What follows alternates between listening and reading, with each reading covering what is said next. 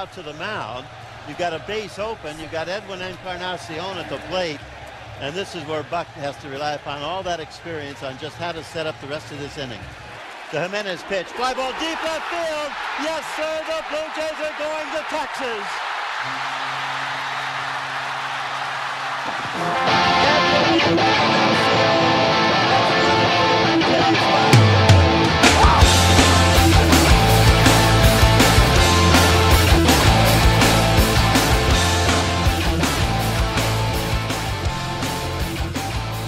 Quick, who won the 2 wildcard games?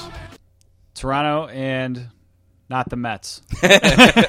Shoot, I watched a lot of it too. Man, baseball playoffs are too good. Too good. Yeah. Those are the 2 best wildcard games ever. I mean, in back-to-back Why days. can I not think of who played? I watched. It was the Giants. The Giants, that's right, yeah. Yeah. You know how sometimes you'll have, we had that story, we told on the podcast where I was like talking to someone about the Anchorman, the Anchorman thing in Hartford while you were getting in the car. Yes. Well, I had a similar thing the other day with the Mets. Okay. Because someone was asking who was playing in the wild card games, and I said that one of the teams was the 9 Mets. Okay. And the person just kept looking at me, and like, the 9 Mets. And they didn't get it. They were wondering why I was saying 9. That's a Simpsons reference for everyone out there. It is season 6, episode 28. What'd you think of the show last week? You were down in basement. It was great. Yeah.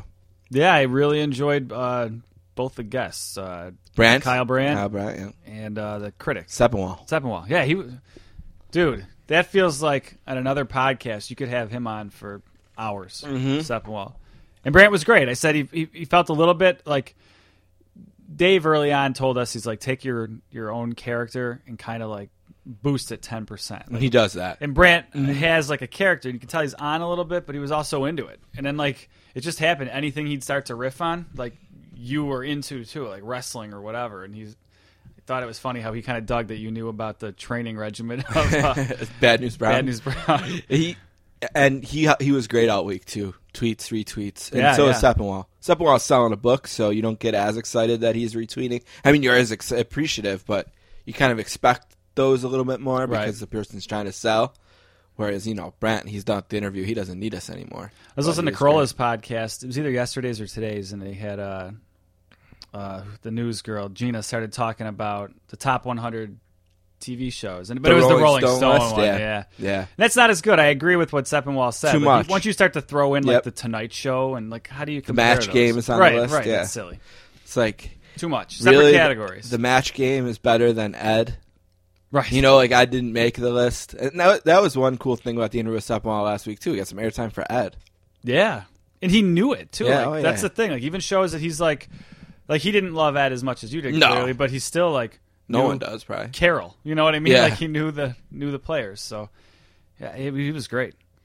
Yeah, Don and I probably would have passed on Sex with Teenagers in college if it was on the night Ed was on. Yeah, the first legal teenagers, I mean. Right. Yeah, college age teenagers, right, 19-year-olds. Yes, yeah. Right. Yeah. Yeah, that was good. Yeah, we needed to watch Ed. We could not. And we also, in college, we got tapes of The Sopranos shipped to the apartment. Remember? Yeah, because we had did we have HBO 2 or something like that? We didn't have the HBO with Sopranos, so that shit needed to be mailed to us. So it would go on Sunday, and by Tuesday, the mail would come with the package. The VHS. The VHS of that week's Sopranos. All right, let's do this. Let's play a game, all right? On the count of 3. 1. Alrighty, I'll kick it off. 2. The oil patterns on a PBA lane are very, very difficult. 3. I might be able to beat Jamarcus Russell at quarterback. Did we just become best friends? Yep! All right, so like I said, baseball playoffs are here. I kind of joked with you before about whether or not you could name the teams. Now, can you name the 4 series that are left within the DS? No, definitely not. All right, so in the American League, we got some good ones. We got Cleveland, coached by Terry Francona, okay, against Boston.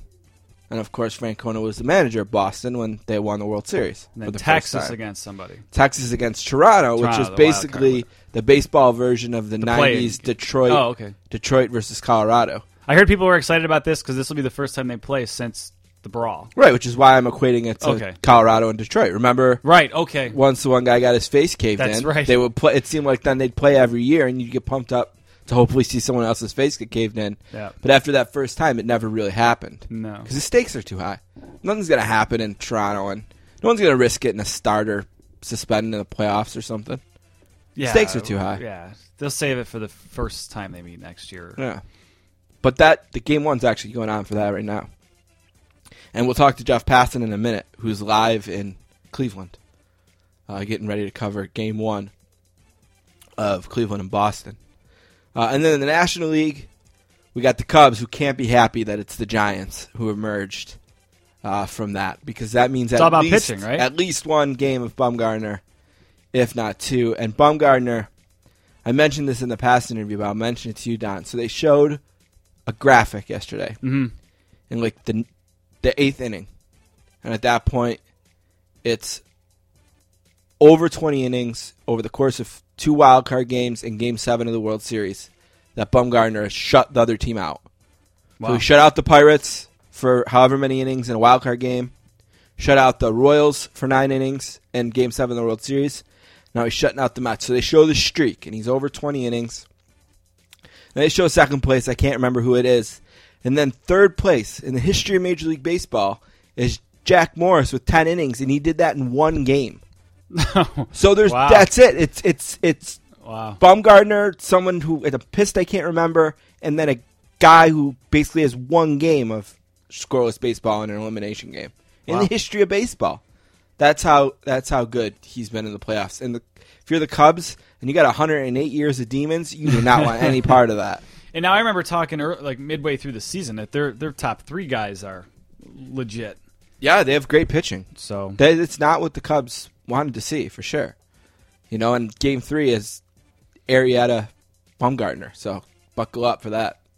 And then the Nats play the Dodgers, and Game 1 has maybe the best pitching matchup in the playoffs of Scherzer and Kershaw. Now, Kershaw's been the anti-Bumgarner. He hasn't been able to get it done.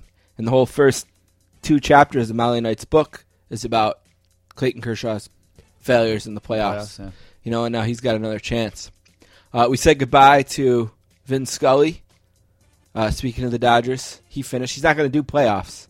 He said he didn't want to not know when his last game was. He was just going to call that last game at Dodger Stadium, then call that last game against the Giants on Sunday, and he's done. No playoffs for Vin. 60-plus years he called baseball for the Dodgers. Yeah, people, I mean... If you started today, right, 2016, let's call it 2015 for math's sake, add 60 years to that, what year would you retire? 2075. Damn. That seems like a long time from now. Yeah, it does. So props to... How old was he when he started? He was in his 20s. Wow. He was in his early 20s. Good for him. Yeah. So that probably wouldn't happen now. And that's like... I mean, not to downplay anything the guys that do it now do, but that's like when it mattered. Like when a lot of people... everyone's listening on the radio. They could only listen on the radio, so... Yeah. So we'll miss Vin Scully. Is he the last of... He's the last probably of like... That era in baseball, like those gods of what Rick announcing. Jeanneret is to hockey, sure, and Harry and Bob Cole, Rick Jeanneret and Bob Cole, guys like that. There's still a couple hockey guys left, but I think baseball, the Harry Careys and Jack Buck and Vin Scully, and even Dick Enberg, who called baseball for the Padres forever. We might know him more as a football guy, especially in Buffalo, because he called so many of those Bills games because he was like the head AFC guy for so long. So he called so many of the famous Bills games. I love Dick Enberg too, and he retired this week as well. Football, Brady's back. Yep. They got to feel good. Hey, 3-1. Absolutely, they'll take it. It almost seemed watching that game, and Bills fans aren't going to be happy with me, but almost like they showed up and they knew that they got Houdini out of that quarterback once, and it wasn't going to happen again. And it was almost like they kind of just took the L a little bit. That they just kind of showed up knowing that They just probably weren't winning. Yeah, I'm not going to get too pumped up over that win. I mean, the Bills got me back a little Oh, bit. I'd still be pumped about it. No, I'm but pumped I'm about- just saying from the New England, I think they're just like, 3-1 with Brady, we'll take it. Right, it's easy to be a pessimistic Bills fan and look at their 2 wins and think, okay, these are the cup half full guys going to say, well, if you were 2-2 and you won your first 2 and lost your second 2 to those teams, that's fine. I mean, those are teams you're going to lose to, those are teams you're going to beat. But you flip it around, but the Cardinals don't look as good as maybe they are supposed to be, and the Patriots were down to a third-string guy with a busted hand. You know who doesn't look as good, and we both call this, is Carolina. Yeah. Carolina is just not the team that they were last year. You know who almost kind of took their place? I mean, minus the MVP quarterback is Minnesota. I mean, that defense looks unreal in Minnesota. Right. But anyway, if you're a Bill, the Bills had me so pissed, like almost in like who's the college quarterback to draft mode after the first 2 games. But now you look at their schedule, and it's like, boy, if you can just get to like 8-5, It's a mixed bag, the schedule. Yeah, it's brutal. There's some tough stretches. It's brutal. And some easy Like there's like stretches. a 3-game stretch where it's like New England, Seattle, somebody else tough. Like just you're probably going to lose all 3 in a row. But then the end of the season, the toughest game in there is Pittsburgh, and Pittsburgh is not exactly. I mean, one week they look like a world beater. The week before that, they're getting crushed by Philly. So if you can get to a point where you've got like 7 or like if you're like 7-5, 8-4, which sounds like a huge thing, but it's really just winning all the games except for those 3 nasty ones in the middle. Like they've got a real good shot at 10 wins still. I told everyone I know what they're just going to do enough to punch you in the gut in December again, probably. But Yeah, that's 16 years At of least- history on your side. at least it's at least there's some optimism. I've got some optimism back. Did Eli Manning throw Beckham under the bus? And if you think he did, are you okay with it? You know what is weird about Beckham is like he's real showy and he's real whatever, but he's competitive and he wants to win. And if Tom Brady, I'm not going to make this a race thing, but it's more of like a receiver thing. Like receivers are kind of seen as divas, and maybe he is a little bit, but it does. Can't be melting down on the field like he has. Well, no. Now that's Right. at least 3 times in his career. Right. He could have been kicked out all 3 times, maybe. Yeah, for sure. That's the part when you're putting yourself above your team. And I think that's what Eli's talking about. And that's fine. If we're talking about a touchdown celebration, it's a different conversation. Right. But I mean, if you're continually getting 15-yard flags for pouting because the DB's playing you tough or whatever, Right. I mean, that's just he needs to mature a bit, I think, and that happens a lot with receivers. What they can't do is pull a Bruins. Just get rid of him. You know what I mean? Yeah. You can't just People have said, sagging them. People, I can't remember who said it. Maybe Boomer Esiason or somebody is like, careful how you handle that kid. Like you don't want to totally alienate him to the point like you're saying where you've got to let him go, and then he just Yeah, they can't let that does happen. what he does. Cam's still in concussion protocol. They don't play till Monday, but it's looking doubtful for him. Obviously, Julio Jones had one of the great games in the history of wide receivers. That guy's scary. The week before against the Saints, he had like 1 catch. Yeah. Yeah. I heard a stat that said something. This is on a fantasy. Matt Berry had this stat. It said something like the only player with like at least 4 catches and 60 yards every game, I think, is like Larry Fitzgerald, who is not having a monster season. But yeah, even Julio Jones with a week like that had a bum week the week before. So And it was a week every fantasy guy's like, yes, start Julio Jones. Saints. Yeah. All their DBs are hurt. Yep. I talked a lot about the Saints last week, so I won't. Hey, they got to win. That's what they needed to do. And usually you see the schedule and you're like, oh, fuck, early bye. Mm-hmm. They needed a bye. Because they need players back. Is Carolina next week? Or- Yeah, at home. And they got to win that game. They got to win a home game. They got to win a home division game. I mean, that's just. Yeah, you win that game, you get it. Just keep pace with Atlanta. You get them again. And everyone in the NFC is 1-3. 1-3 is almost not that bad of a record in the NFC. Right. And the whole league is 1-3. Yep. So I mean, 9 wins could get you a wild card. So Atlanta's not a 750% They're not- winning percentage. yeah, team. they're not as going to good win as- 75% of their yeah. games. So all right. Last thing. So the Oilers named Connor McDavid captain. He's 19 years old. He's the youngest captain in the history of the NHL. yeah. Now, I ask you this, Don. Was there any reason to put that kind of unnecessary pressure on a player who maybe has more pressure than anyone in the league right now? No, I'm kind of. New arena, first year. I listened to your test podcast. I mean, it's not a secret. You've got a Yeah, Twitter yeah. account out there and Yeah. everything. So I think I fall somewhere between you and Dater. I don't know that it means nothing. Yeah, it means nothing to me, necessarily. It means less to people who didn't play. Like, Anthony listened to that test show. Well, that's what I was going to say. And he's like, Dater's totally wrong about captains. Well, I think it's going to mean something to the people in the room that think they deserve it. We won the national championship because Andrew Miller was the best captain in the country. Yeah. And he's like, we would have never got through that 5-game losing streak if we didn't have as strong of a captain as Andrew Miller. We would have never touched the Frozen Four. As a younger guy, how does he fall on most? Like, is he like, you're more old school, like, and not like away from the analytics. He's younger. I don't know how he falls though, like as far as that stuff goes. He can tend to be a I played the game guy.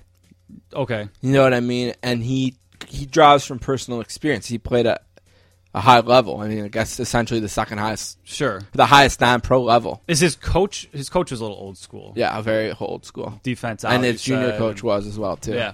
So I mean, that could be where he gets some of that from. Look, I don't think it really. I bet you if there was a study done, it doesn't matter a lot in terms of wins and losses. But I do believe him when he says it matters in the room. Take your focus away from the idea of the captain for a second and put it on Connor McDavid. Does he need this? You know what I mean? Think of all the shit that Crosby took because Crosby had to be the one to go to the refs all the time. Sure. And it became this narrative of, Crosby's a bitch. Right. Crosby's a whiner. No, Crosby was being a captain. Yep. But Crosby had all eyes on him all the time. And that's going to be McDavid now. Pierre Maguire said on something today, I didn't catch where he was talking about, I read a tweet, that he said in public today that he's the second best player in the league behind Sidney Crosby right now. He's played, 30 games? Those are the kind of expectations on this guy. Yeah, no. Does he need this, too? That's where I kind of agree with Dater, too, is regardless of how much you think it matters, I think it's the type of thing where it's like, we are going to sell jerseys with C's on them now. You know what I mean? Like, and I don't know why the coach would care about that. I'm sure ultimately the coach is the one who makes that decision. And it's dumb because you're always going to sell McDavid jerseys. Well, sure. And people who already have one are just going to go get a C sewn on. Right. You know what I mean? Like, you're always going to – he's always going to have the highest selling jersey in your building. You don't need it is to a boost weird McDavid thing. jersey sales. Now that I said I almost don't agree with it because, like you said, even if it's somebody else, his face is going to be the one all over the arena. And what does it do to the other guys who've been drafted first or second overall the last 6 years in that team? Right, I think I worry less about what Nail Yakupov thinks. Yeah, maybe him. But there's got to be... What about Hall, who's been great for them? Yeah, I don't know. Does he deserve it more? Is there some veteran on defense? Like, again, I'm not in the room. Right. You know, and I do think that sometimes we as fans think people should be captains that aren't because we're not in the room. We don't. Well, Dater took the side on that podcast. I don't know if it's ever going to come out or whatever. Probably not. But he took the side on that podcast essentially that said it doesn't matter. The coach doing this shows that it doesn't matter. But then he also said that he covered Colorado. He said it mattered to Ryan O'Reilly. It did. When it mattered and Duchesne. So that's kind of where I stand. I don't think it matters one bit in terms of wins and losses. And Anthony has way more experience and can tell me why I'm wrong with that. But I do think it will matter to people in that room. And I think it's going to matter to the development of Connor McDavid. It could, yeah. And the perception of him around the league. Because he's going to have to be the one every time someone gets tripped that has to go to the ref and say, why didn't you call tripping there? Sure. And people target faced kid. Yeah, and people don't like that. Yeah, sure. You know, I mean, I'm going to be all over anything he ever does wrong. Just to protect my guy, but I'm going to be all over every chance I get.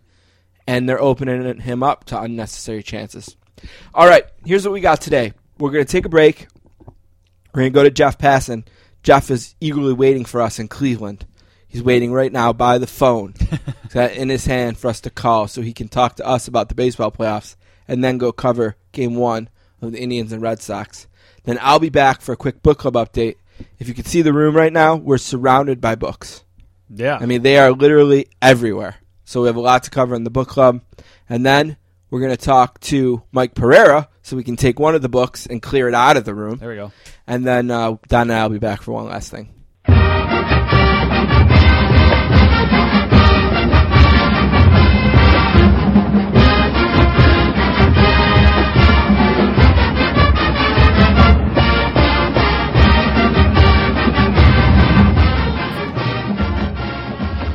All right, our next guest is from Cleveland and is live from Cleveland. He's a graduate of Syracuse.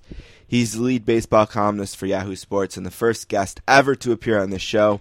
He's up to number 13 today. A warm sportscasters welcome to Jeff Passan. What's up, Jeff? What's happening? How you doing, buddy? I'm doing great. It's October. Playoff baseball. Oh, the last 2 days were fantastic. Traveling from city to city and being a nomad. The last 2 days were fantastic. I mean, for a guy just watching on the couch, it was 2 great days of baseball. Yeah, those were two really good games. Well-pitched games and well-played games, and you have, memorable moments from each of them. You wrote a great column. I mean, you killed Buck for not bringing in the closer. And, I've always told you I'm more of a fan of baseball than any team, but I have followed the Braves since I was a young kid. Since when they were in their heyday, they were the only team that you could watch every day in Buffalo, thanks to TBS. So I did follow the team, and, I felt this way a few years ago when Kimbrel was standing in the dugout in L.A. with his hands on his hips while Yasiel Puig was taking whoever was on the mound yard and just thinking, like, why do they do this to themselves, these managers? Why do they do it? And it happened again to Buck the other day. Yeah, it did. I was sitting in the press box, next to a bunch of other writers and TV people, and just thinking, and you can look at my Twitter account at the time too, what the hell is going on here?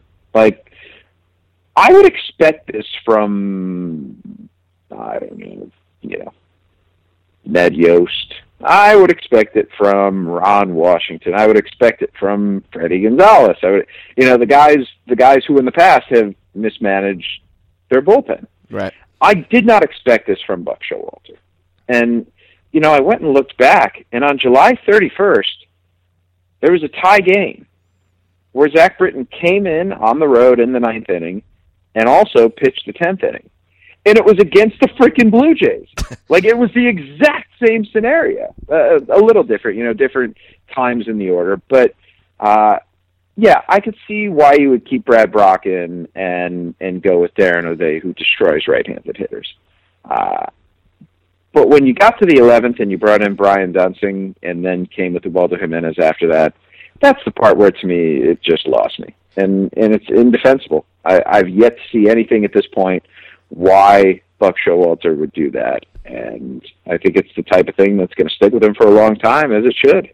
And when you get to first and third, and almost the only chance you have to get out of that inning with your season still alive is a ground ball double play, and you have the best ground ball double play pitcher on top of it, it makes it even worse. Zach Britton's got an 80% ground ball rate, the highest in Major League Baseball history. Zach Britton's given up one earned run in his last 57 innings. I mean, there are any number of numbers you can throw out there that would make this completely understandable why he would use him, and to me, none why you would hold him back. I mean, it's bad enough to let Jimenez in there ahead of Britton.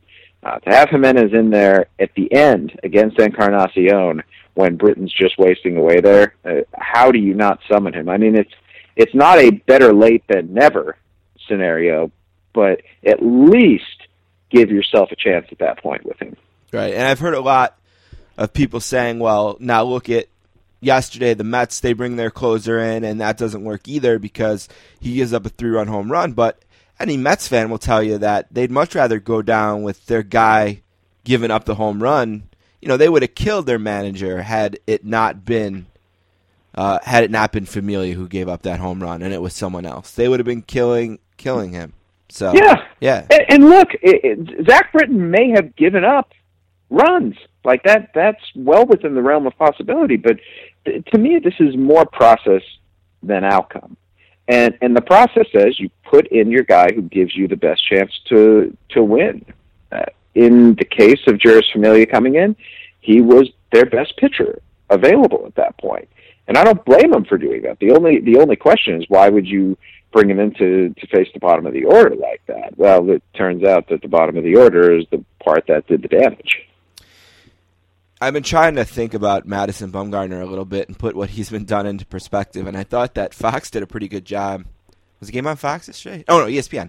ESPN did a good job. They put a graphic up. Put a graphic up yesterday late in the game, and it said scoreless innings by a pitcher in an elimination, consecutive scoreless innings by a pitcher in an elimination game, and Bumgarner was at the top, and then there was someone, I forget who.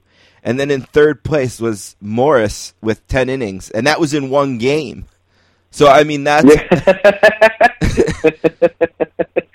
So that's pretty much it. There's this guy who, like, shut a team out in a game. It just goes to show you how incredible Bumgarner is. Oh. And, like, Bumgarner makes me question whether there is a clutch gene. I feel like, I've been conditioned as someone who buys into most of what sabermetrics and analysis has to offer, that there is nothing out there that separates one guy from another. I think sometimes, though, we fall into this trap where, because there's not something quantifiable, we just don't buy it. And I do wonder if there is something with Madison Bumgarner, who's a great pitcher, don't get me wrong, but that allows him to take his greatness to the proverbial next level when October comes around. I don't know if it is competitiveness. I don't think his stuff gets any better.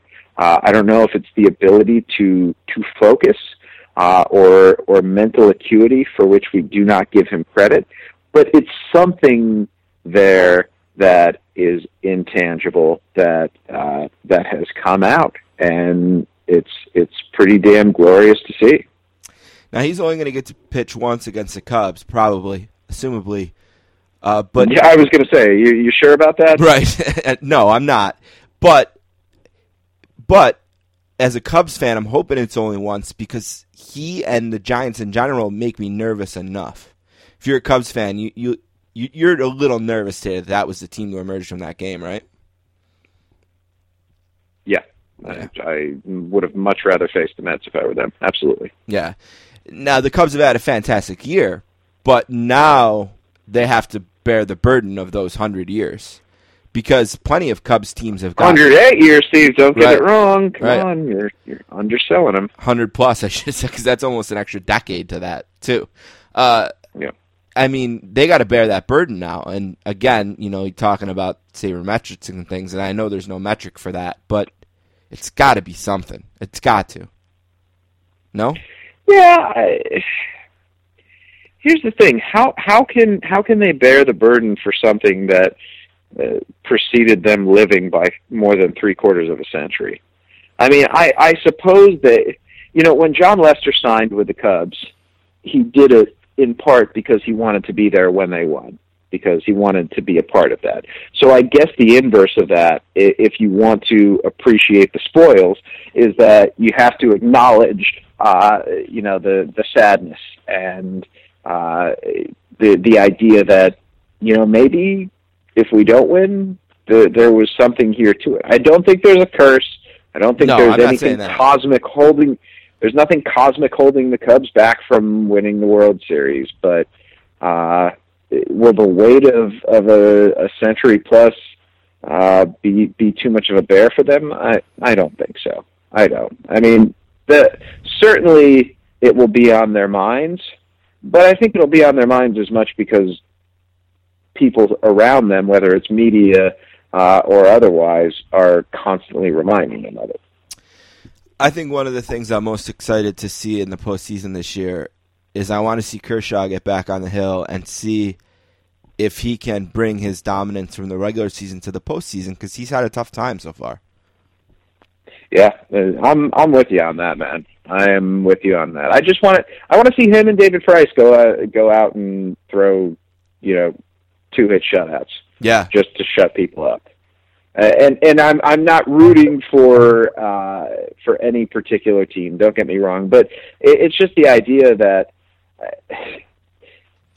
I guess it's almost like if Bumgarner has something, can someone not have it? And I want to believe that guys have that something somewhere in them, and that they're not just dogs in the postseason, that they don't cow to the pressure.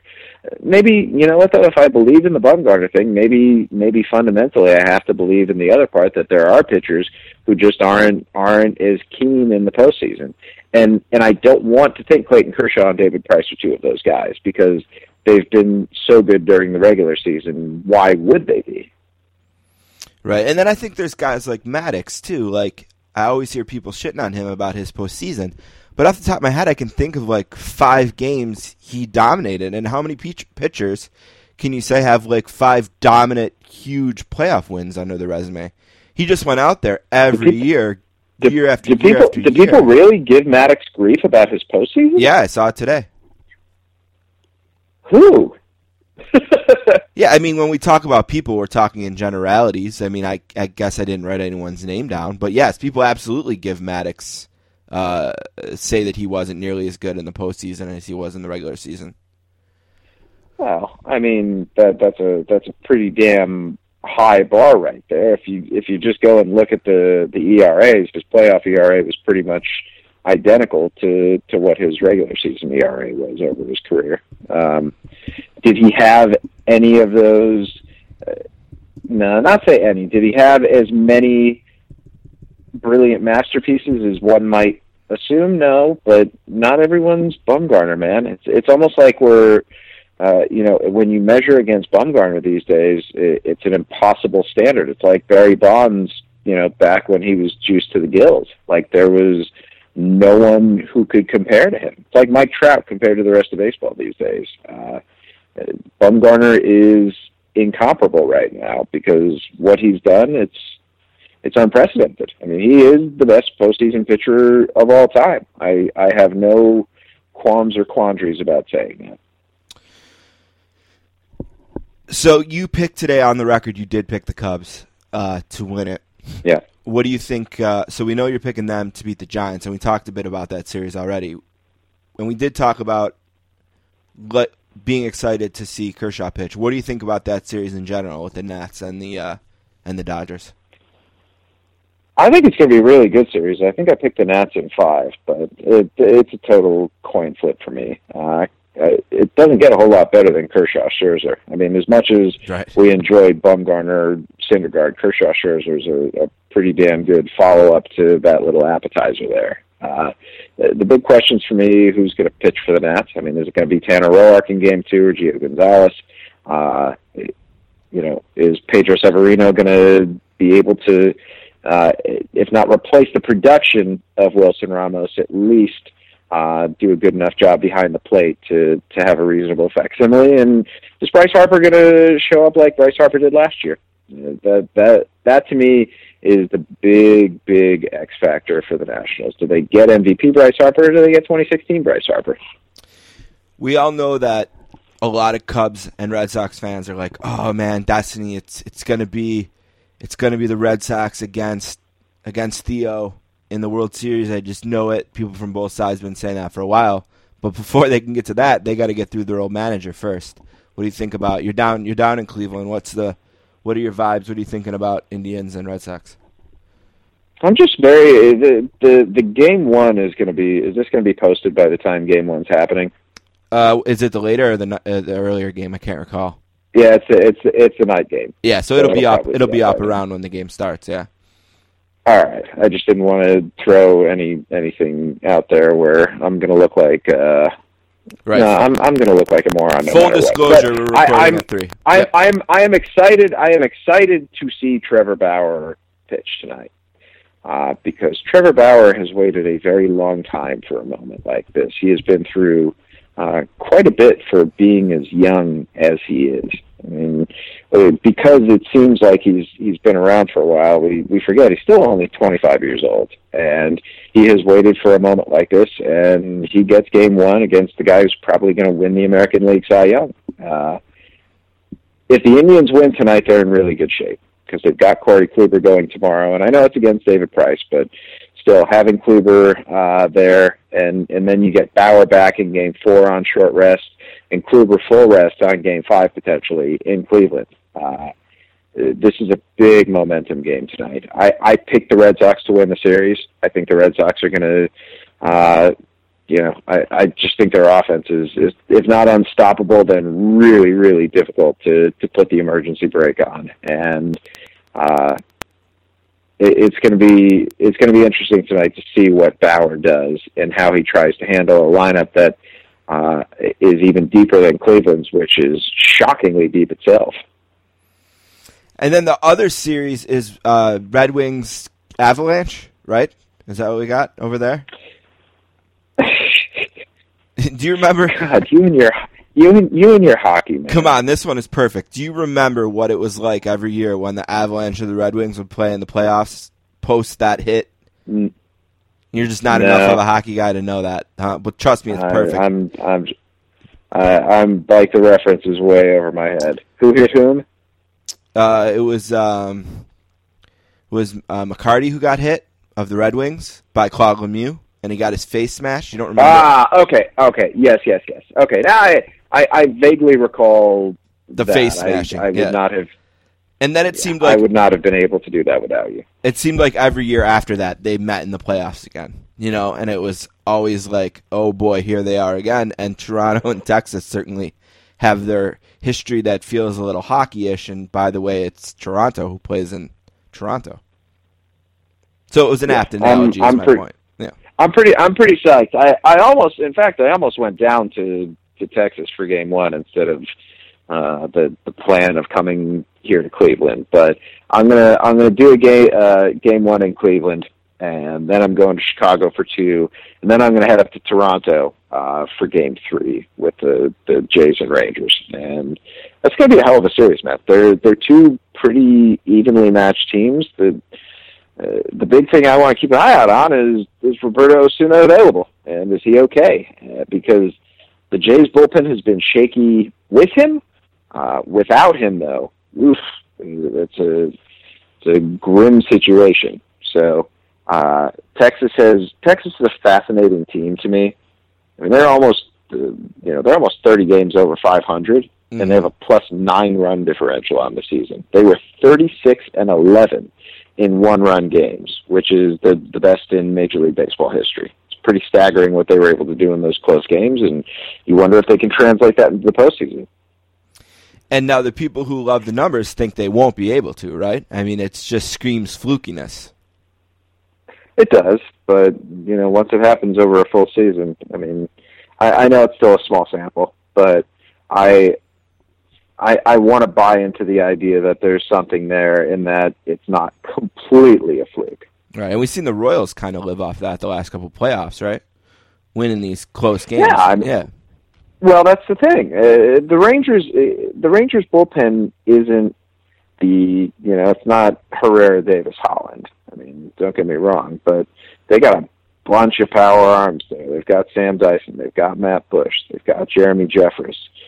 Tony Barnett was really good this year, shockingly so. They've got some dudes back there, and it's a deep enough bullpen where I think they're gonna be able to win at least one series and put a good scare into whoever they're facing in the ALCS because of it. I was just thinking when you were talking about that travel schedule, you got to be pissed at the Royals, huh? That must have been nice the last couple of years having a bunch of playoff games at home. It's like I love seeing my family. Don't get me wrong. Who doesn't? I do. But I get home from the ballpark probably about 2:30 or 3 o'clock in the morning on any given night when there's a late game being played in the playoffs. And when you're home, you're expected to wake up with the kids. Right. So and also I'm home at 3 o'clock, but I can't fall asleep right then, especially after I've written a story. It takes a little while to wind down. So when I was at home, I was getting three or so hours of sleep, and that will wear on you. That will definitely wear on you over a full month. Oh, I know. So I hate being away from home, but home playoff games are overrated. One of the reasons why we're never going from 1 to 2 kids is just because because of what you're describing. I mean, it's too easy right now to tag team against her and to make sure everyone's getting at least some sleep during the week, So we're never never doing this again. Listen. If I ever win the lottery, I'll quit writing about sports and I will go and start a website called oneanddone.org. that is a public service announcement for all prospective parents out there. Just stop at one. China had it right, man. I mean, one is plenty. Oh, I thought you were talking lavish the kid. I mean, there are many benefits to multiple children. Don't get me wrong, but damn, it's easy to just have one. Yeah, that's the nice thing about being like the last person in your group of friends to have a kid is you can see how their lives have changed after they had the second kid and how drastic that was. Yeah. So yeah, we're good. One is she's a delight, and that will be fine for us. Smart man. Jeff Passan is our friend. He's at Jeff Passan on Twitter. Be nice to him there. No need for any roughhousing. And his book, I should mention, still one of our favorites of the year, The Arm, Inside the $1 Billion Mystery of the Most Valuable Commodity in Sports, is available where books are sold. Still up in the top 20 or so in the iTunes bookstore, or the iBook store, whatever they call that. And let's get you out of here on this. So you're kind of away from the cycle of the book. Is it like a kid, you're never doing that again, or how do you feel about how it went with The Arm? I would have loved for it to have sold many more copies. That would have been delightful. But, I think the general reaction to it from the people who have read it has been very gratifying. Not just the reviews, which were all shockingly really good, but most of the people who have read it have had very nice things to say about it. And I'm proud of it, I think it took a long time, and it took a lot of energy, and it takes me away from more important things, like spending time with kids, and so that's always you want to balance your life as well as you possibly can, and it throws an imbalance into that. But in the end, I feel like it will do people good, and that to me is a really important aspect of this. It's not just something that's there to entertain. Hopefully it's there to educate and change things. There's a bit of service involved with this book that I think has been nice, but it's not at the level I want. I mean, it's always going to be relevant. There are a lot of people. Sorry, no. It's always what? It's always going to be relevant. It's not going to get dated. Yeah, I agree. It's going to be relevant for a long time. Yeah. And that's what I'm hoping, that this thing has legs. Yeah, I think it will. That it's an evergreen book. People can pick this up 5 years from now and say, "Oh my God, coaches are still morons." I'm hopeful that is not the case. I'm hopeful that enough people read this where there's a cultural change that happens, especially at the lower levels of baseball. Do I think that's going to be the case, though? I wish I had more confidence in coaches and in parents, but this book has taught me that change comes very, very slowly at those levels, and it's just a matter of word of mouth, spreading it around more and more, and people understanding that you need to read this book. Don't buy it. Just go get it at the library. Pirate it online. I don't care. I just want people to read it. I just want people to understand the stakes here and what the case really is within the sport. And with that said, though, please buy it. Let's not do the pirating. Oh yeah. I mean, I guess. I mean, I'm not seeing any more money. but no, please do buy it. If you have, let's put it this way: if you have the ability to lay down $15, by all means, go ahead and do it. But if you truly are like poor and impoverished, go get it at the library. That's the way to do it. And I would not begrudge you one bit for doing that. As long as you're reading, I'm happy. And I didn't want to get into it because I didn't want to do anything sad, but you did an amazing job with the piece on the pitcher too. By the way, amazing. So Thank you. Jeff is just a brilliant writer, and his work is at Jeff Passan. You can find links there, and yahoo.com is where they're posted, and, of course, The Arm. Anything else you wanted to mention? No, I got nothing. All right. Thanks, bud. Always a pleasure, my friend. Thanks for having me.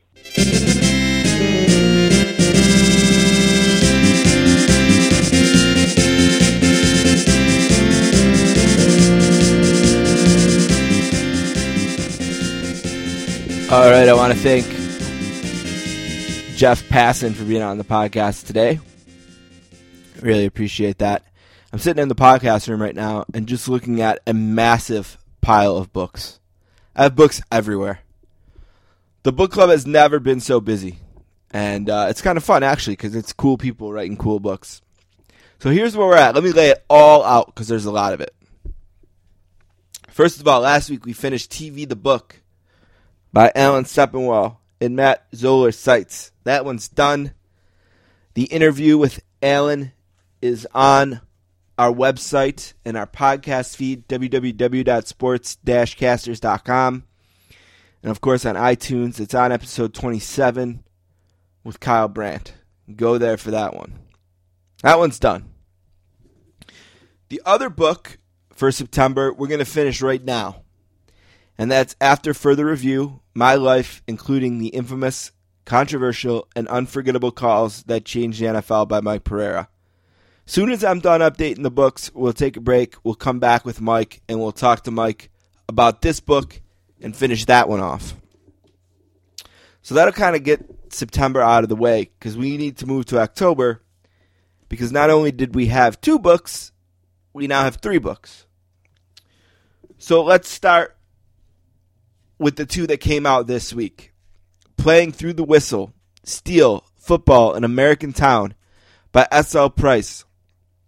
I finished the Pereira book yesterday, so that means I'm starting this one today. We have about 10 copies of this to give away. If you want a copy of the book, the S.L. Price book, let's just start with this. Email me, thesportscasters@gmail.com, and I will send you a copy of Playing Through the Whistle, Steel, Football, in American Town. Now that the book is out, we can give them away. We will do that up until when Mr. Price is on the show. And, of course, you can buy that on ebook format and wherever books are sold. So we're going to concentrate on Playing Through the Whistle for the most part right now. And we're going to translate into another book, kind of a late ad. But we liked his last book so much I had to do it. So Michael Holley wrote a book called War Room, which was one of the very first book club books of the month. And we loved War Room. I still love War Room. And he has a new book out called Belichick and Brady. 2 men, the Patriots, and how they revolutionized football. And this also came out this week. And they also have copies of this to give away. So if you want to email me, thesportscasters@gmail.com, and tell me you want a copy of Belichick and Brady, I'll send you one. I don't have as many copies of Playing Through the Whistle, but I have a few to give out. So we're going to concentrate on those 2 in the first half of the month. And that'll give way to our 3rd book, also a football book by one of our favorite people in the world, Jeff Pereira. That book is called The Remarkable, Improbable, Iconic Life of Brett Favre, Gunslinger. So I have an advanced copy of that in my hand. I don't have any copies of this to give out yet. Hopefully we'll get an autographed copy from Jeff to give away. He's really good like that. So that's 3 huge football books that we have to read this month. And we'll do those back to back to back. We'll have Mr. Price, we'll have Mr. Holley, and we'll have Jeff on the show. And then also after that, that will give way to November. And the book club book of the month from November made some news today. And that will be the Joe Buck book. And we should have a copy of that to give away. We'll have Mr. Buck on. We'll get to talk to him. So it's packed, it's crowded, there's a ton to do. So let's clear another one off our plate and take a break and come back with Mike Pereira.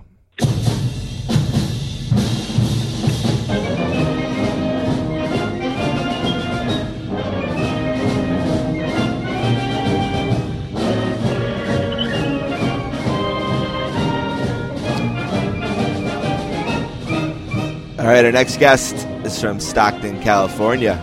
and is a graduate of Santa Clara University. He's a former NFL official and, of course, the head of officials. He works for Fox Sports, where he now analyzes the officials, and he has a new book, After Further Review. He's making his second appearance on the show today. A warm sportscaster's welcome to Mike Pereira. How's it going, Mike? It's going really good. It's good to be with you today. Yeah, we were joking before how we had talked once before in 2011, but neither of us can remember 2011 at this point. I mean, I have a hard time remembering what I did yesterday, although I do remember every one of my miserable golf shots that I hit yesterday. I think I gotta switch sports, recreational sports, I think. Well, I think at this time of the year, people everywhere are thinking of their summer full of miserable golf shots. You're looking back at your season thinking like, well, how did I not get any better this year?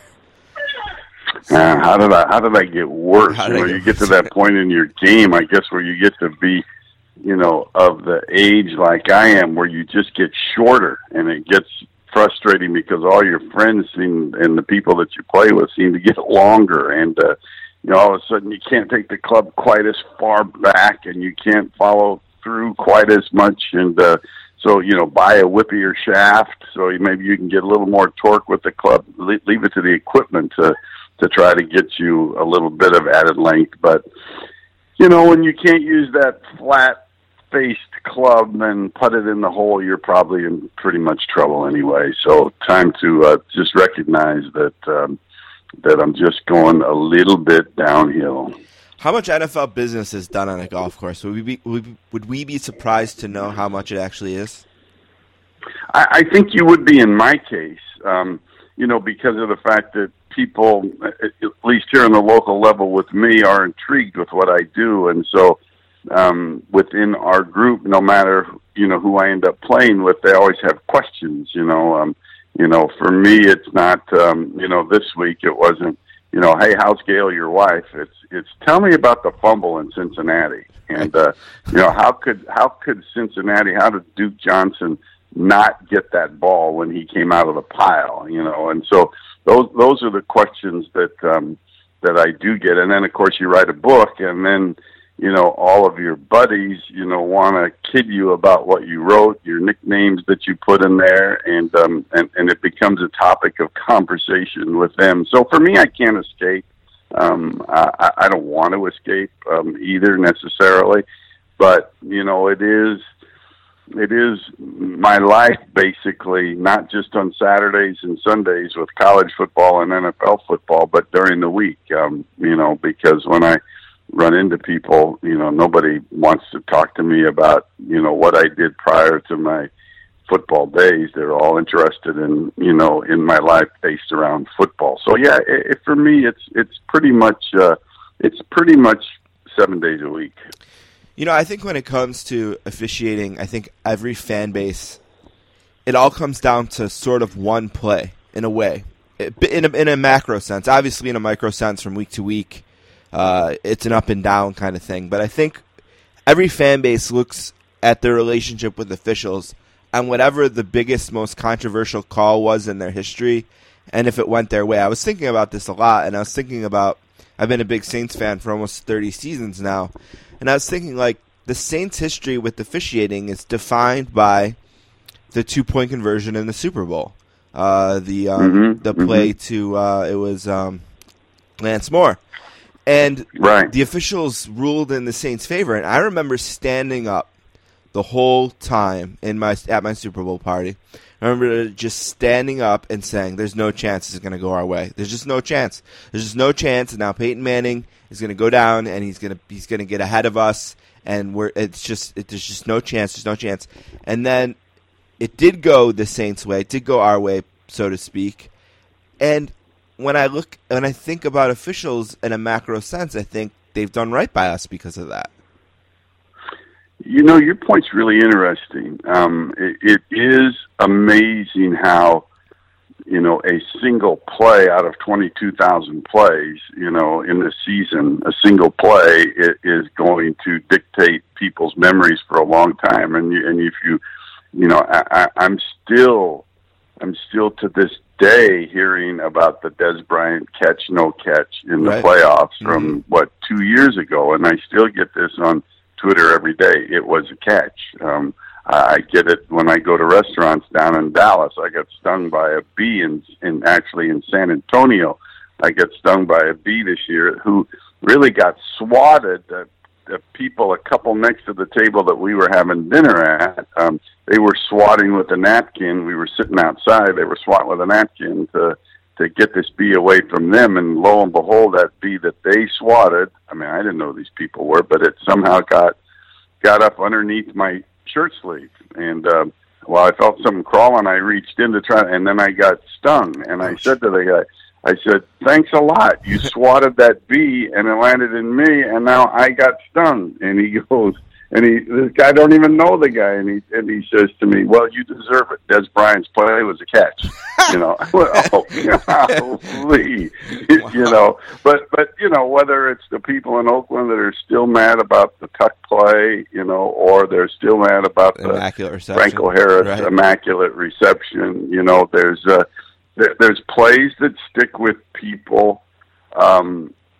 Really, I guess you could say forever that they're probably never going to let go. And like you say, you know, they're going to talk in Cincinnati about the Duke Johnson fumble probably for the entire season, for the entire rest of the season. But I guess that's the nature of the beast. What happened there with that fumble? Well, I mean, I really don't know.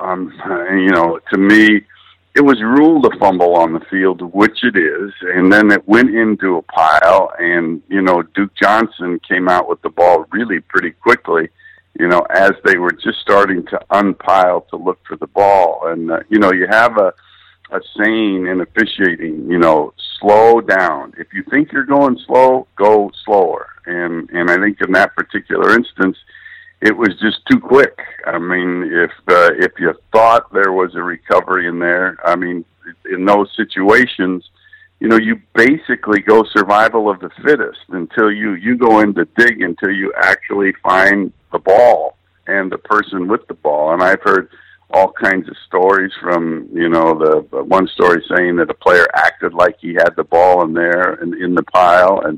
And so they just went too fast, I think. And, You can't necessarily prove them wrong because you lose sight of the ball for a little bit as it went into the pile. But, you know, to me, since it was ruled a fumble and you did have a pile, dig it out, do survival of the fittest, and when someone comes out of the pile that quick, give it to the person that has it. Well, one of the things that you've been saying over and over this year is how the NFL has really stressed the idea of wanting to stick with the calls on the field, about wanting to really harp on the language of indisputable evidence. And I get that. I do get that. But I feel a little bit like the reviews this year have maybe leaned on that a little bit too much, knowing that there's kind of an out there. There's kind of this like, well, we're just going to stick with the call on the field, where maybe, like you said, slowing down, looking at it a few more times, looking at it a few different angles, you know, maybe using a little bit more common sense, although I guess common sense isn't supposed to be a part of it. It seems like every time you come on TV, and you're not wrong, this year it's your opinion is, well, I think they're going to have to go with the call in the field here. And it's only almost making me wonder why we're even bothering with reviewing if we're just going to always go with the call in the field. Well, I think that, you know, what people lose sight of is that there is a bias going into replay. I mean, people think that you go into replay and that you're somebody that's never seen the play before, and you just look at it and you have no idea what was called, and so you just make the decision based on that. But replay on any level has never been, you know, based on that neutrality, so to speak. Replay systems in any sport are built on the fact of, you know, the call on the field is correct. That's what your assumption is when you go under the hood, or if you're in the NFL, maybe in New York looking at the play, the call on the field is correct, and you have to have clear and obvious, and that's the language that they're using now. They're kind of getting away from the undisputed. If you listen to, Dean Blandino talk, it's clear and obvious video evidence that the call was wrong. And so, one of the problems here in replay is that it's morphed more and more into judgment calls, and that's not a good thing, I don't think. We began to get into judgment calls with a play that was ruled down, a runner that was ruled down, but in fact it was a fumble. But originally in the replay in 1999, that wasn't reviewable. Right, you because talk like basically that the whistle ruled the play dead. And then we said, well, even though if you ruled them down, if it's a fumble, you can make it a fumble and basically review the play through the whistle and give it to the team that recovered, as long as it's recovered in the immediate action after the play. So here's this judgment of a time frame. What is immediate action after the play? And now it's morphed into, what is a catch and what is not a catch in relationship to time, because the receiver that's on his feet, in order to complete a catch, he has to get control first, 2 feet down second, and then have an element of time which allows him to do something like turn up field, brace himself, and be able to basically protect himself from contact from an opponent, multiple steps, all these things that are pure judgment. And so replay now is involved in that. And I think that the problem is you're looking at an element of time at different speeds. You're looking at it at a different speed than the official looks at it. You're looking at it in slow motion, then real time. So they've gone to basically staying in this judgment area, staying with what is called on the field, unless it is so totally obvious that it's a mistake. I'm okay with that. I really am. I don't have an issue, even though I look at it sometimes through different eyes, but I'm okay with staying with the call on the field. What I'm not okay is with changing a call on the field when you don't have clear and obvious evidence to overturn.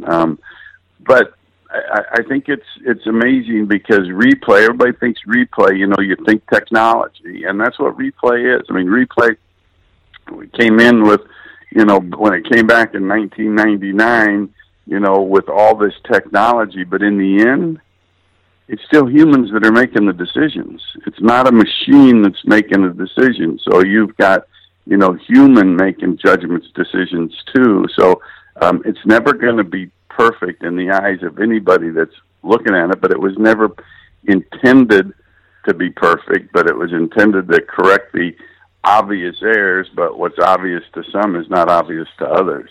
Yeah, I thought there was a really good example, too, on Sunday, again in the Saints and the Chargers game. The second time the Chargers fumbled, I can't remember who it was. It might have been Benjamin who fumbled, I think, maybe.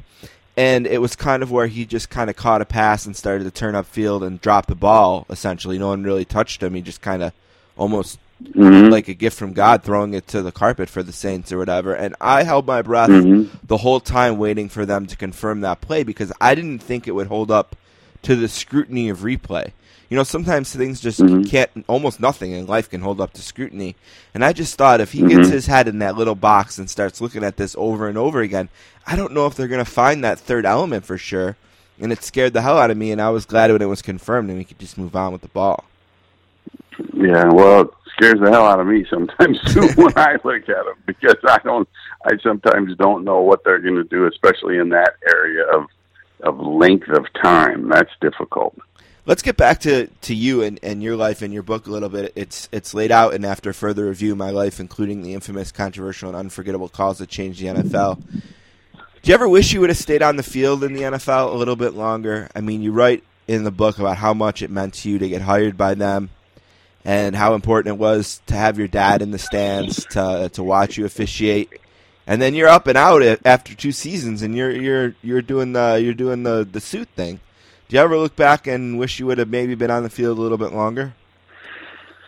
No, I really don't. And I base that on, somebody asked me after I'd been in the league been in the league office for 5 years. They asked me if I had the decision to make over again, would I make a different decision? And I said, the only thing different about my decision is I would make it quicker. And that would be, moving into the office and the month or so that it took me to make the decision whether to do it or not, I'd make it probably in 5 seconds because I enjoyed so much what I was doing. The thing is with me is that, I was doing really both things at the same time. When you look back at 1996, my first year in the NFL was also my first year being the supervisor of officials for the Western Athletic Conference. And so my second year, same thing. So my second year on the field, second year as the administrator of the WAC program. And ultimately I asked myself the question, which did I enjoy more? And the answer was I enjoyed the administrative side better. I enjoyed the training, the working with coaches, the working with the media, working with athletic directors.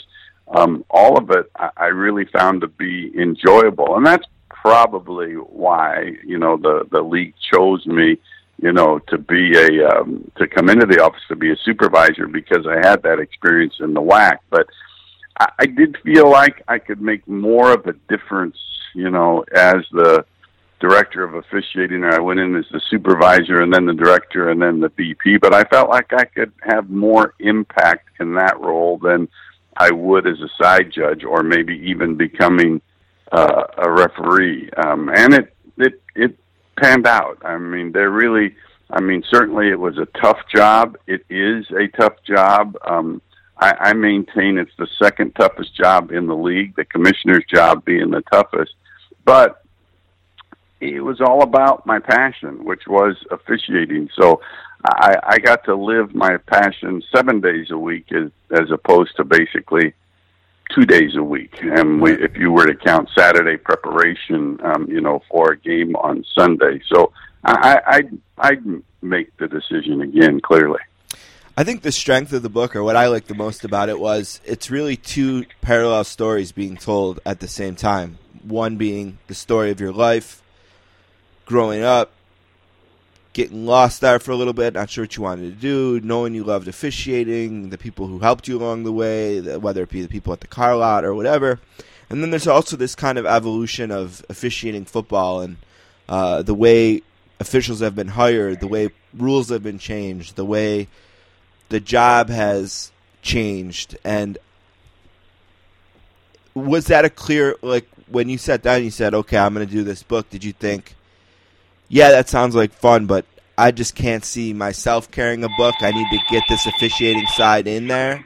Or did you just kind of figure it worked better that way? What was the decision to go the two different? Well, I never really had any desire to write a book. Once I got off the field and got out of New York and went to work for Fox, that's when, you become involved. If you're in the media, you become involved with agents, and every agent wants you to write a book. And I just, to me, it just felt so overwhelming to think about writing a book. Almost beyond overwhelming. It was just scary to me. And so I really didn't have an interest in doing it, quite frankly, because, every publisher says, well, you can write a tell-all, a tell-all would be great, And I said, what am I going to tell? If I were to wrote all my tell-all things that would be at all kind of controversial, it would be a 10-page book, and that usually doesn't make for a great,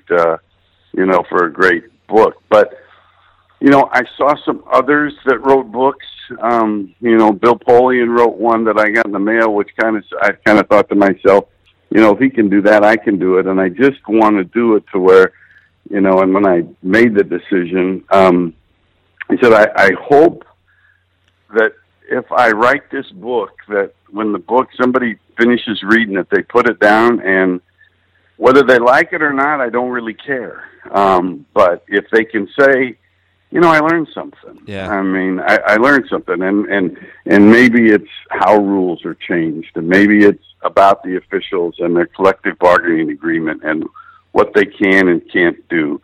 Or maybe it's even about, what officials go through. Then if they just if they just said at the end, I learned something, then I will feel like I have succeeded. I mean, I certainly care to a degree whether you like the book or not, but it's a one and done project for me. I'm not an author. I mean, I'm not going to write a sequel. I just thought, what the heck? I'll take one shot at it, and if I can change anybody's perspective on officiating, then I will have accomplished something. And I do get feedback from people that that say, after reading this, I look at officials totally different now. And I was a complainer. I'm not going to complain. Well, that's good, but these are all my friends that are telling me that. They're kidding. They're fibbing.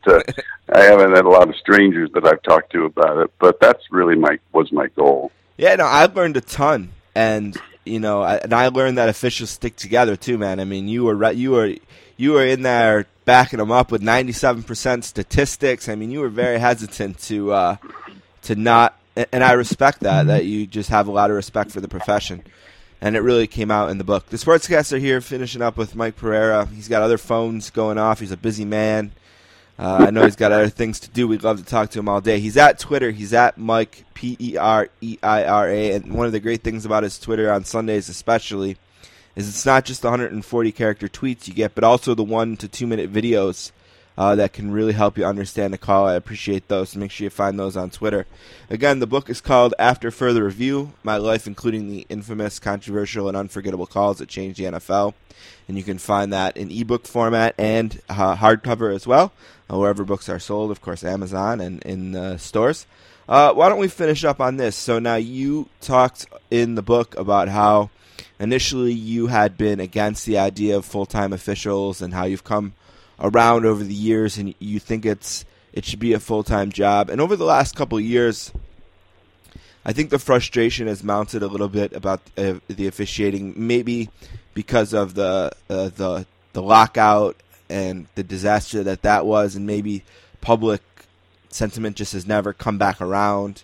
And I always wondered, I always looked out, and everyone thinks they have the best idea ever, and I was always just wondering, why they didn't start recruiting college football players who weren't going to be pro football players, Ivy League football players, people who played at Vanderbilt, Stanford, wherever you want to find them, really smart kids who've played the game their whole lives and want to continue in the game, and develop them through the shield of the NFL at the lower levels and bring them up along, and you'll have these officials that you trained for years that have been in the game, have a knowledge of it, are athletic, obviously, and put them out on the field in a full-time basis.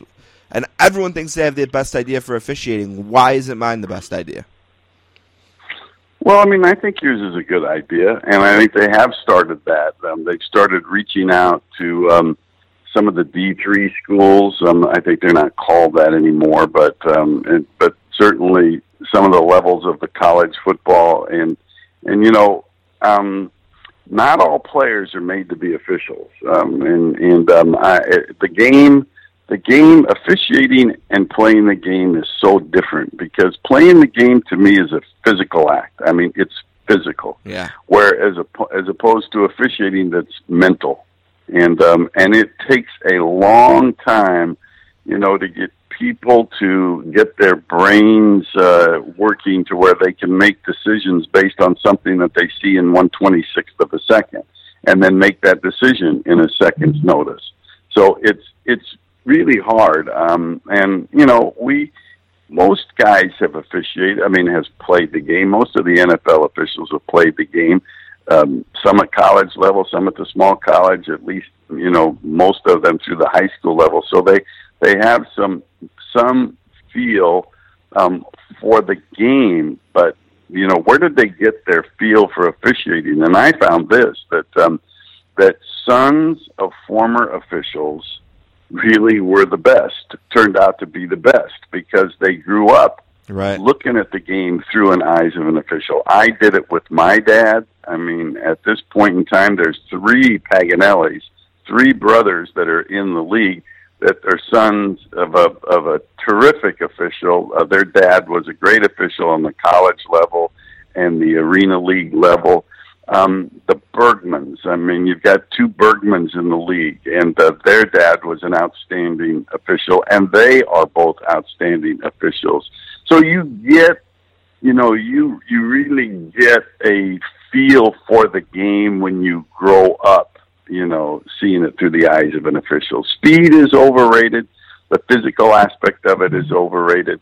The mental aspect of it is underrated. And so, to me, I always pursued the sons of ex-officials for that reason. Well, again, you can find Mike on Twitter. He's at Mike Pereira. You can watch him every weekend on Fox Sports. College football all day and the NFL on Sunday, of course. And you can read his book again. It's called After Further Review, My Life, including the infamous, controversial, and unforgettable calls that changed the NFL. Thanks for doing this. We got to try not to wait 5 more years to do it again. I mean, at least not to. Let's try to remember when the last time we talked. Thank you so much, Mike. Appreciate it. You got it. My pleasure.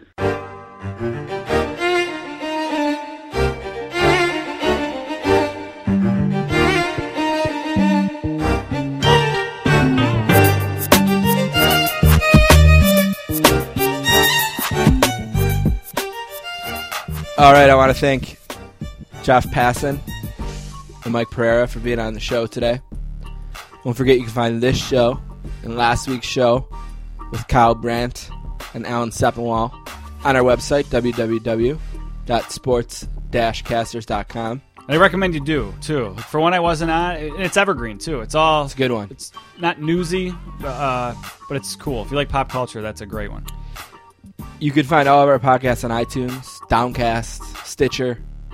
And if it's somewhere you want to find them and you can't, tell us. You can email us to sportscasters@gmail.com. You can tweet us at sports_casters or at DownLakeSports. And there's a new project in the family, a podcast called The Lonely End of the Rink. It's a hockey podcast that I'm co-hosting with Adrian Dater. And you can find Adrian on Twitter. He's at @Dater. And you can find the podcast. It's at Lonely Rink Pod on Twitter as well. And it will be debuting soon. I talked about it earlier on the show. He was a Avalanche beat writer. Yeah, for years through their heyday. And now he's the lead NHL writer for Bleacher Report. Awesome. All right. One last thing for me this week. I wasn't on the TV podcast there, but you kind of joked that said they always end up being TV related. And it's kind of strange, and I guess it's maybe a summer thing, but for a while I felt like I had nothing to watch, so I was like looking for things and maybe watch a little bit more movies. And now all of a sudden it feels overwhelming again. The Walking Dead, or Fear the Walking Dead, just ended. And now in a couple weeks, The Walking Dead will be back, so I'll have to keep up with that. I got to get into Luke Cage. Yeah, I heard on Netflix. On Netflix, because right. I like Jessica Jones. I love Daredevil. And there's a third one coming, right? Iron Fist. And then like the Defenders. I'm not sure what order they're going to come out in, but those have all been great. So all of a sudden I got all this on my plate, and I was going to ask you, do you think you have any TV shows now that maybe weren't on that list? Because they said they limited it, right? Like it had to be... Yeah. Oh, absolutely. Ones that didn't make the top 100 that I think will be someday. Yeah. Did you do Stranger Things yet? No, I haven't. That's probably next. Okay. I think I'm to the point where that's next on the list. I just finished a show this week. Can't think of what I finished, but I just finished one. Absolutely The Americans, and I know Seppenwall said that too. He did, yeah. But definitely The Americans will be on there for sure. Lock. I mean, that's in my top 5 now. If it ended, if for some reason they're like, hey, people can't come back, it's over. I would probably put it in my top 10. And there's definitely another one. What else is active? Westworld interests you at all? That's kind of a... It does, but I'm not watching anything until one season's over. Yeah, where is that now? It just started? Yeah, they've only had one. Oh, okay. Maybe I'll get on board with that. It sounds like... I loved Firefly, and it looks kind of like that type of vibe. Yeah, it's. I think it falls into Game of Thrones territory. That's another one that will probably be on that list. For you personally, or? Yeah, top 100, sure. Oh, okay. Sure, right, yeah. Top 30 for me. Okay. 40. But I was going to say, I think that Westworld, is that right? I think that's what it's called, yeah. Is going to be like Game of Thrones for me, where it's the #1 show on HBO, so I have to watch it. Okay. Because they do stuff so well that even though it's not in my wheelhouse, mm-hmm. I get drawn to it, and I get like Game of Thrones had it produced then, and it does enough to keep me, even though it makes me feel dumb because I don't know what the fuck's going on. But yeah, no, I'm excited to watch it. But I don't watch a show until season 2's picked up because I just made the mistake again with the Scorsese rock show,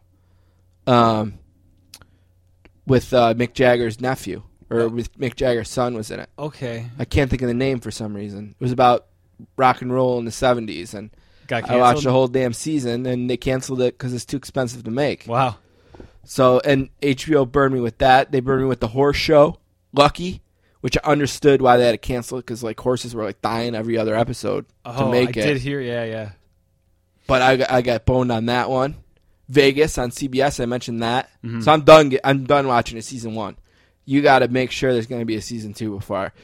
And maybe I'll miss the Freaks and Geeks, but, 5 years from now, enough people will tell me that that one season show I skipped is the best one season show ever, then I'll watch it. Yeah, it feels like that's the stuff I'm catching up on now. Now, Freaks and Geeks is much older. That's like the 99 or something like that. So early 2000. I did watch that over the summer. I watched Love, the Netflix one. That's not that old. I like Love. I think it got picked up. What do you like better, Love or Masters of None? Or have you not seen Masters of None? I haven't seen Masters of None. Yeah, I know.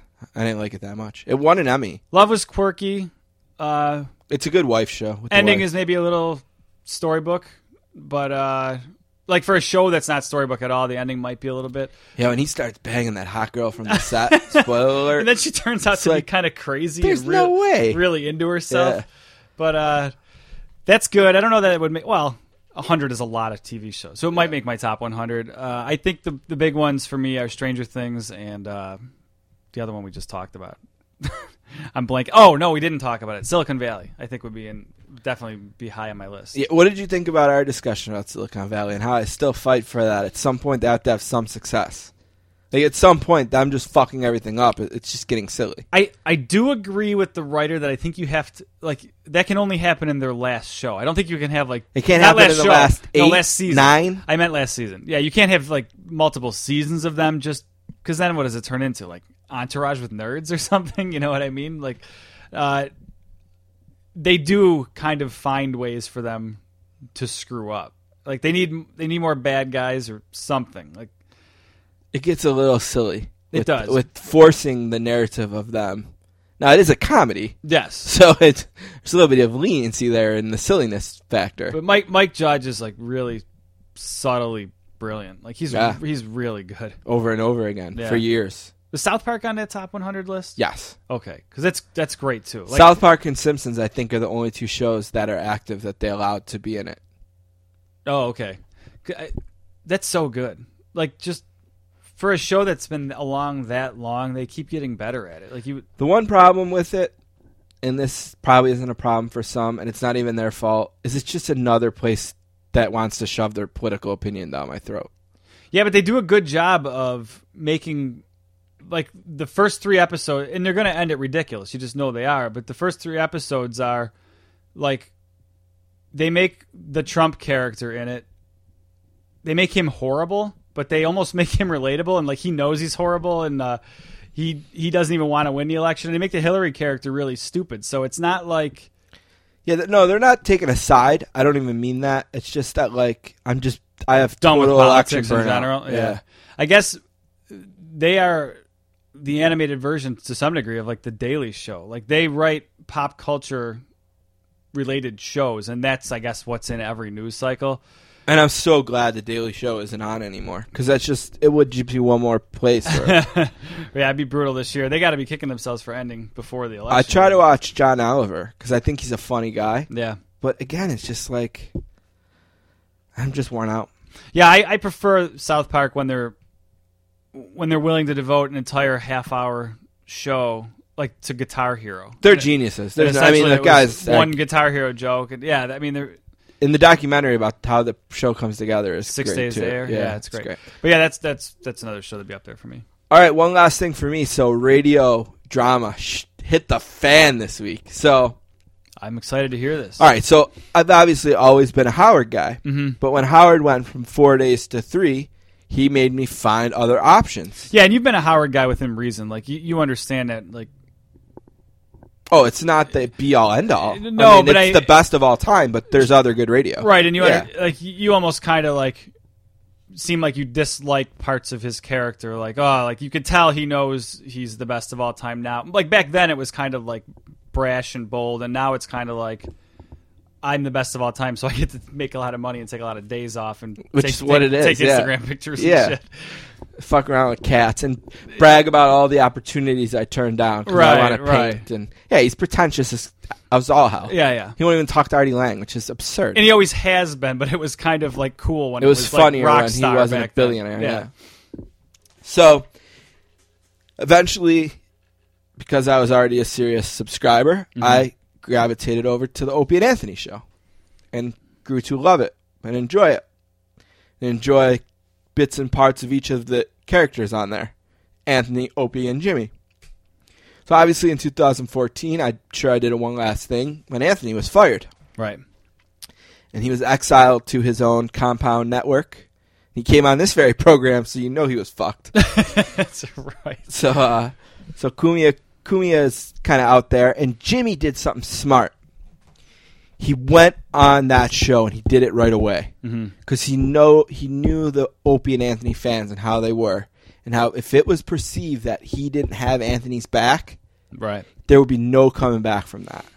And Opie didn't do it. So when Anthony got fired, Opie and Jimmy signed a 2-year contract and have been doing radio together for the last 2 years. But there's been warning signs that relationship was not made in heaven.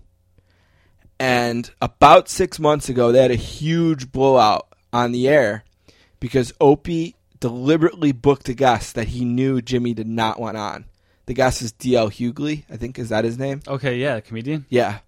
So that guy, D.L., was supposed to do a show with Jimmy, one of Jimmy's pilots maybe. Okay. And canceled, kind of screwed Jimmy at the last minute. Okay. So Jimmy said he's not going to bring him on the radio show anymore because he didn't even reach out and apologize or anything. So Opie knew this, and Opie booked him, and Opie made sure Jimmy didn't find out until he was already in the studio. I'm interested in this. Keep going. So I'll have a follow-up. It became a huge blowout, and you knew their days were numbered, and you knew their contracts were up in October. So September's winding down, and you're wondering, like, no one's talking, no one's saying anything. Where's this going to go? All right, before you get to that, I will ask my question because I think you're getting away from it a little bit. Okay. Whose fault is that for getting mad at that? Because the reason I'll say that is it's Opie's fault because Opie did it intentionally to piss Jimmy off. But Opie does that stuff to everybody. That's kind of his character, the mean guy, and it always seems like it's okay. Like, if he did that to a caller, like, people would maybe they don't love that he does it, and, like, you can always kind of hear, like, Anthony cringing under his voice when he would do something horrible to a caller or smash Sandy Kane's guitar. There was a really funny moment. Well, okay, I don't want to give this up yet, but let's get back to that. Okay, so this is not unlike Opie's character. It's Fair enough. But Jimmy was in the crosshair this time. And he did cross the line because this guy fucked Jimmy's business. You know, fucked one of Jimmy's, you know what I mean? So this is too far to this guy for a joke. Took a hit at Jimmy's wallet. Okay. And it's not fair that Jim now has to let him on his platform and promote his shit. Okay, and I would say that Jimmy is probably, like, when you talk, for anyone that doesn't listen to Opie and Anthony, or when it was Opie, Anthony, and Jimmy, like, it's almost like It's Always Sunny in Philadelphia, where, like, there's almost nobody likable on that show. Like, Jimmy is the closest thing to a likable guy. For as big a degenerate as he is, he's the most likable guy. So it gets to the last week, the second last week of September. And we find out that it's going to be the last week of shows, of Opie and Jimmy shows. And the Thursday comes, and Opie doesn't show up. Opie says he's got a family emergency, can't be there, leaves Jimmy hanging. 2 hours later, his pictures of him fishing on the beach. Oh, no. So you take what you want, whether there's a family emergency, who knows, right? So the following week is the last week of the contract. And Opie and Sam and Jimmy do a morning show 3 days that week. Okay. And are really hinting that might be what comes of the channel. And then, boom, the bombshell hits. Opie says, I don't work for SiriusXM anymore. I don't do mornings anymore. And I was forced out by those snakes, Jimmy and Sam. Okay. Jimmy gets on the defensive and says, "Whoa, hold on, Opie. You were trying to get me kicked off the this show." This is on the air. Yeah. Okay. Oh, Jimmy says, now they're opposite. They're not talking to each other. They're talking through each other. You know, Opie's sending his messages to the world through Twitter, and okay, you know, and Jimmy's responding on the show with Sam. So they're not talking face to face, but they're going back and forth.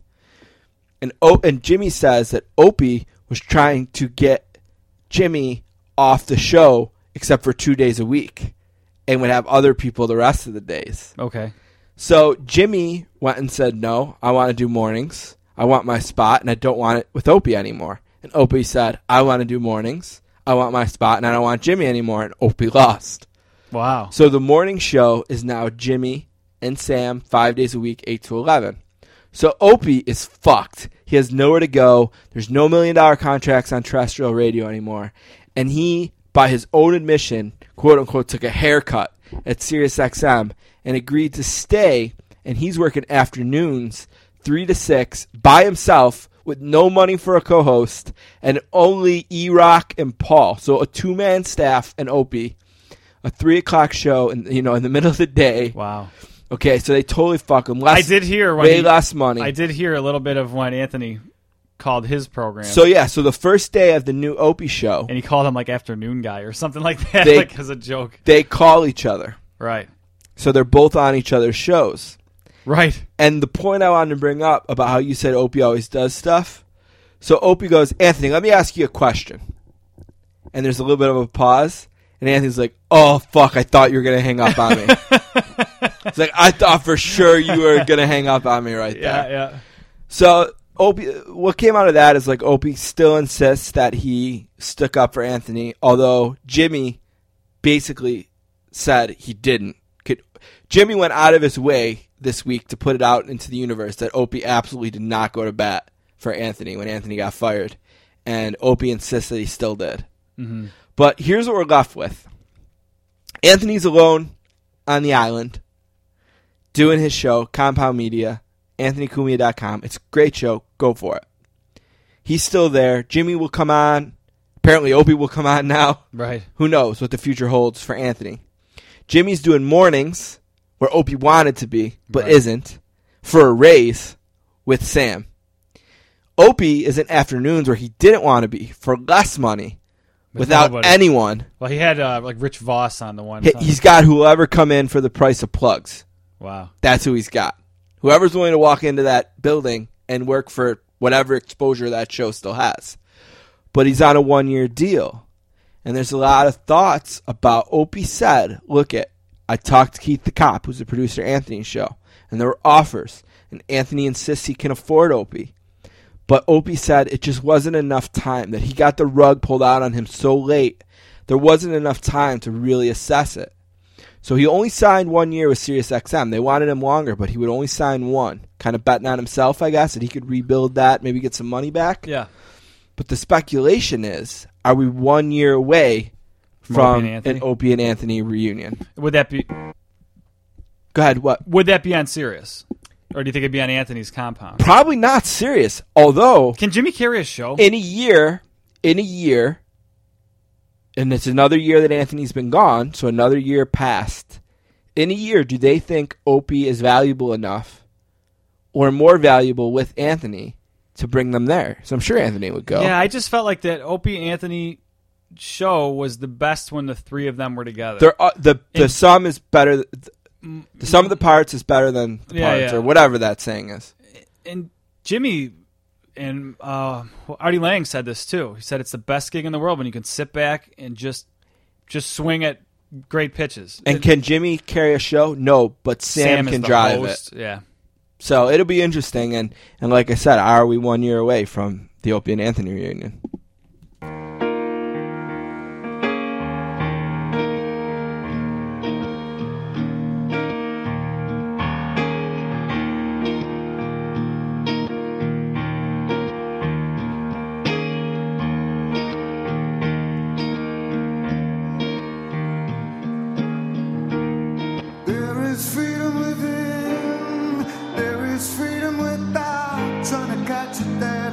Paper car.